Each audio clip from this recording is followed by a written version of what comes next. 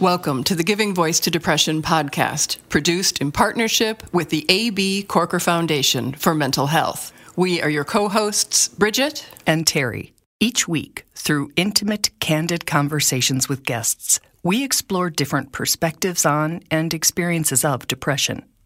We keep it real because the illness is real. We keep it hopeful because there truly is hope, in spite of what depression tells you.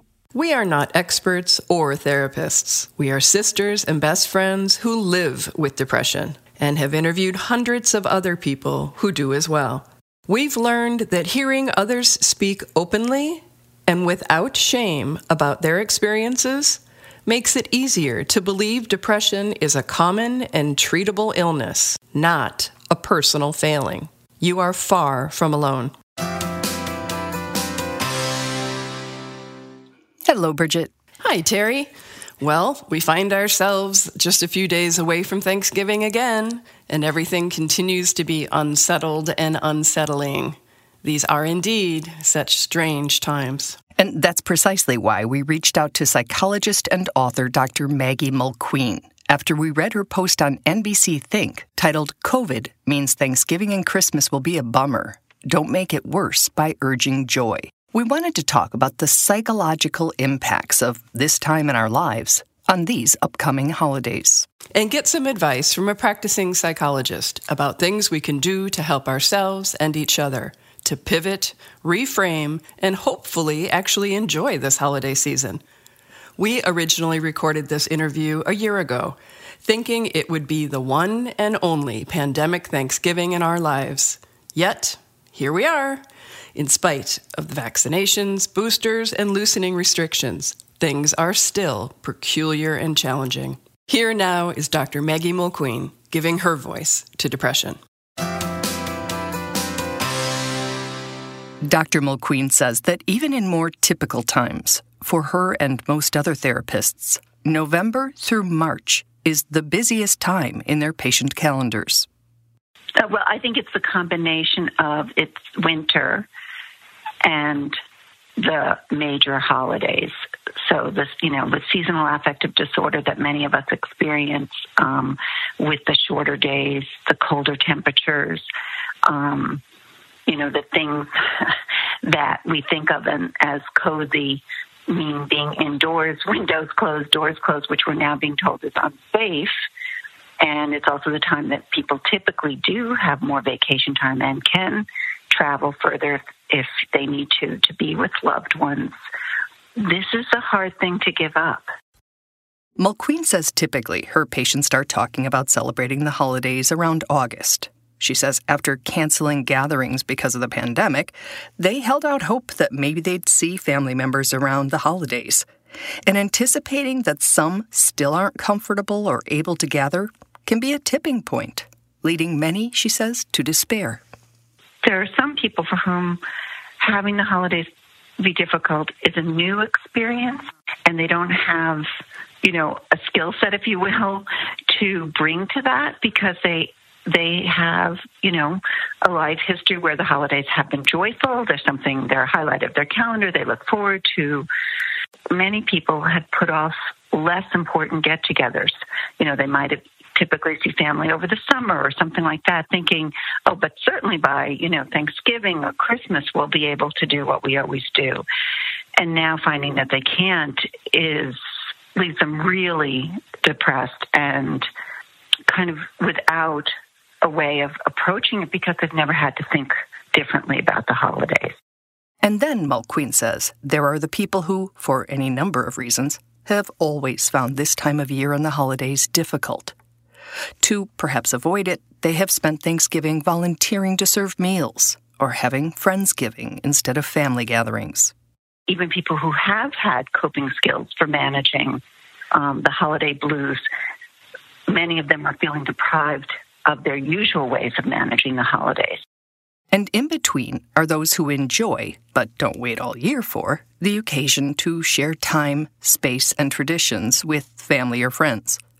Mulqueen writes, home for the holidays doesn't have quite the same ring when we've been stuck at home with each other.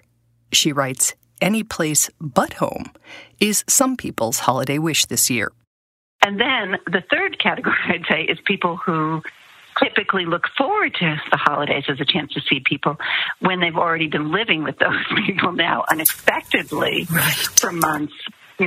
So we have students who should have been off at college, but they've been living at home, or young adults who have jobs or don't have jobs who've been, home. And so I think for many of us, one of the impacts of the pandemic has been that every day feels the same. It's very hard to have something feel different.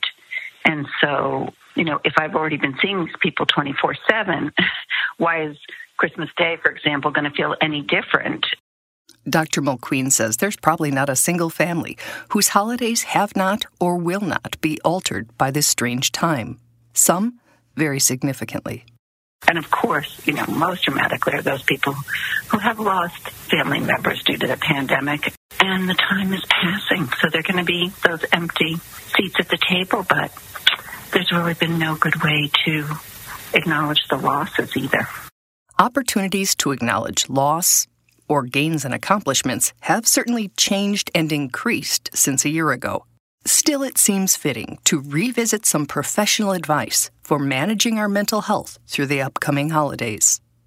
I think that the first thing, and this is really a central point to me about holiday cheer in general, is to allow people to not have the Hallmark card feelings.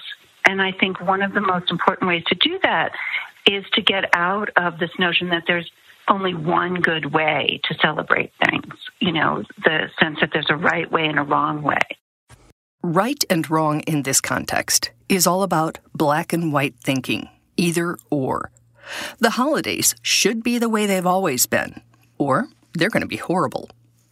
Therapists like Mulqueen believe we'll all have an easier time dealing with, life in general, if we can learn to simultaneously hold two seemingly conflicting thoughts and allow for both. There might be fewer people at your Thanksgiving Day table, and it could be joyful. There may be some heartache, and there may be moments of gratitude that rather than saying, unless we have,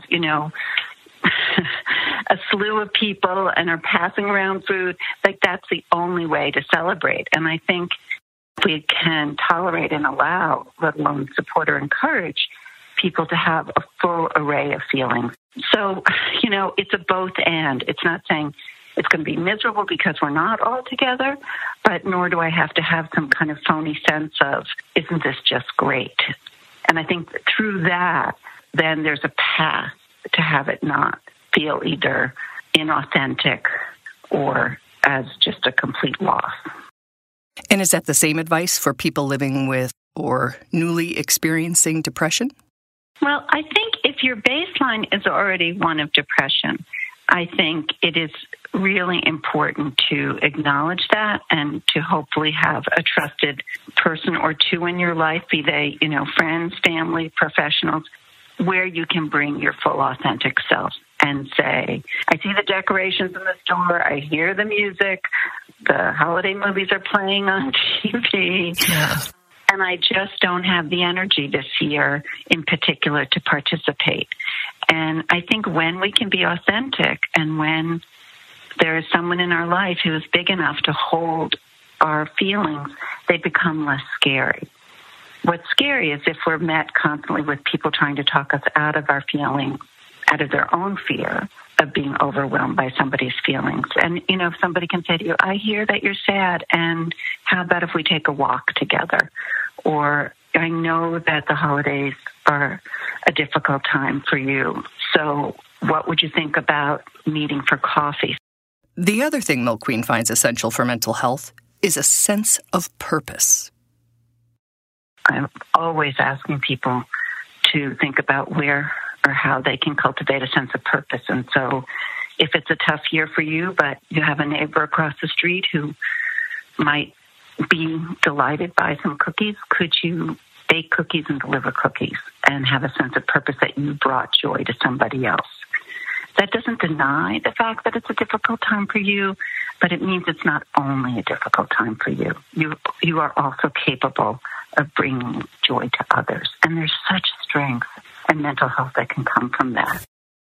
And that purpose can be loving on your family, yourself, a friend, caring for your pet, your houseplants, working, your faith.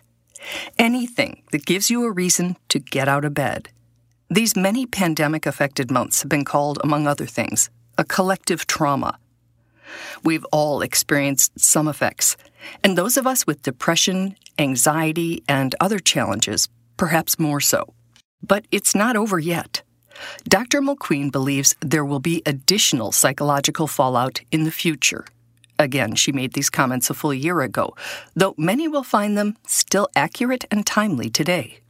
One of the things I keep talking about with my own patients is that, we're not at the P yet in PTSD for the pandemic. We're not post. We're still in it. So we don't know what the full implications are on our mental health and psyches. And that we should not be quick to rush to judgment about that. We are still experiencing it, and we are still trying to figure out how to manage it. And it has taken a toll, that we know, but we're not at the P yet. We're not at post as much as we'd like to be. And, a big part of what makes this so difficult is the not knowing. All the not knowing is really stressful for those of us with easily activated anxiety or fight-flight-freeze responses. Extended stays in those states is leaving a lot of us just depleted going into the holidays. And the calendar keeps marching on, and it's not going to be that there is a date that we can circle and say, and now it's over. So I think we have to be kind to ourselves and know that we are living through something extraordinary, and we need to be honest about that and try to keep ourselves moving forward and being safe. And in the midst of all this, Mulqueen warns we can compound depression and anxiety by urging or expecting people to find joy, to count their blessings, or to be in a celebratory mood. She says it's not so much that misery loves company, but that misery deserves understanding. And I think there's two major components to that. One is that we confuse listening with agreement. So I can hear that the holidays are going to be hard for you. It doesn't mean I necessarily have to agree that it's as bleak and awful and terrible as you're telling me. And people will say, well, I just look at the glass half full. I'm an optimistic, blah, blah, blah. Without understanding that, then what you're implying or directly saying to the other person is that they're wrong, that they're exaggerating, that, there's something they need to do. When in my experience and my training is that, if we can be big enough to tolerate someone's feelings, then once somebody feels heard, they're much more likely to be willing to move to a different position rather than dig their heels in and say, you don't get it, you don't understand, yes, but all those things, that the ways in which people push back. And then the person says, well, I tried, forget it. And the other person feels like, well, I tried, and you didn't like what I was saying, so why would I bother telling anybody anymore? And they go into hiding with their feelings. And then the feelings don't go away. So what is the actual impact of not being heard? When you say, I'm really upset that I'm going to be alone at Thanksgiving, or that my family can't come home for Hanukkah, or whatever it might be, and somebody says, it's not so bad, there's always next year, somebody has it worse, whatever they might say. How does that impact us? How does it affect our bodies, our moods, our mental health? Well, it's the shaming component then. I then not only have to bear the burden of my depression, but I also am shamed for it. There's something wrong with me. We asked Dr. Mulqueen if there's a takeaway she wants to leave us with, and she went back to that concept of both and. I think that is a way to manage the holidays and depression and potentially have some joy. You don't have to feel like the holidays are only for those people who are joyful, or I can't celebrate them if I'm depressed. The complexity, the resilience comes when we can say, it's not what I might have dreamed of. It's not what I might have expected. It's not my ideal. But I can be sad today, and I can be, joyful to see the sun, or I can be, grieving the loss of not being with my children, but grateful that I have neighbors who've included me today. So I really would encourage people to move out of the dualism towards a both and. I just love the idea of letting go of the hallmark feelings, pandemic or not. Let's just cultivate authentic feelings and try and keep it real. And then maybe we can kind of see what rises to the top, little moments, little glimpses of appreciation and gratitude that are real and authentic. I couldn't agree more. I think that it is a nice reminder to find the things in our lives that we are grateful for, no matter where we are on the mental health spectrum and no matter where we are in our own lives and how we are being forced or required to celebrate this year. I think that there is, what do they say, not every day is good, but there's some good in every day. And nice. I don't think that's Pollyanna, because I think that if we look hard enough, we can find something good. Oh, absolutely. Absolutely. I, for one, am so filled with gratitude and appreciation for our listening community. I just feel, my heart is full with knowing that we're all together and that we all know that we're not alone. Yeah. Thank you. We'll be back next week with a new episode focusing on the power of journaling to get the ugly out. So stay tuned for that. We truly hope that our podcast brings a little more understanding, helps you better articulate your experience of depression, or better understand how to support someone else's. We invite you to join us for daily posts on the Giving Voice to Depression Facebook page and on Twitter and Instagram at Voice Depression. It is a comfort to be among fellow travelers on depression's dark road. And remember, if you're struggling, speak up. If someone else is, listen up.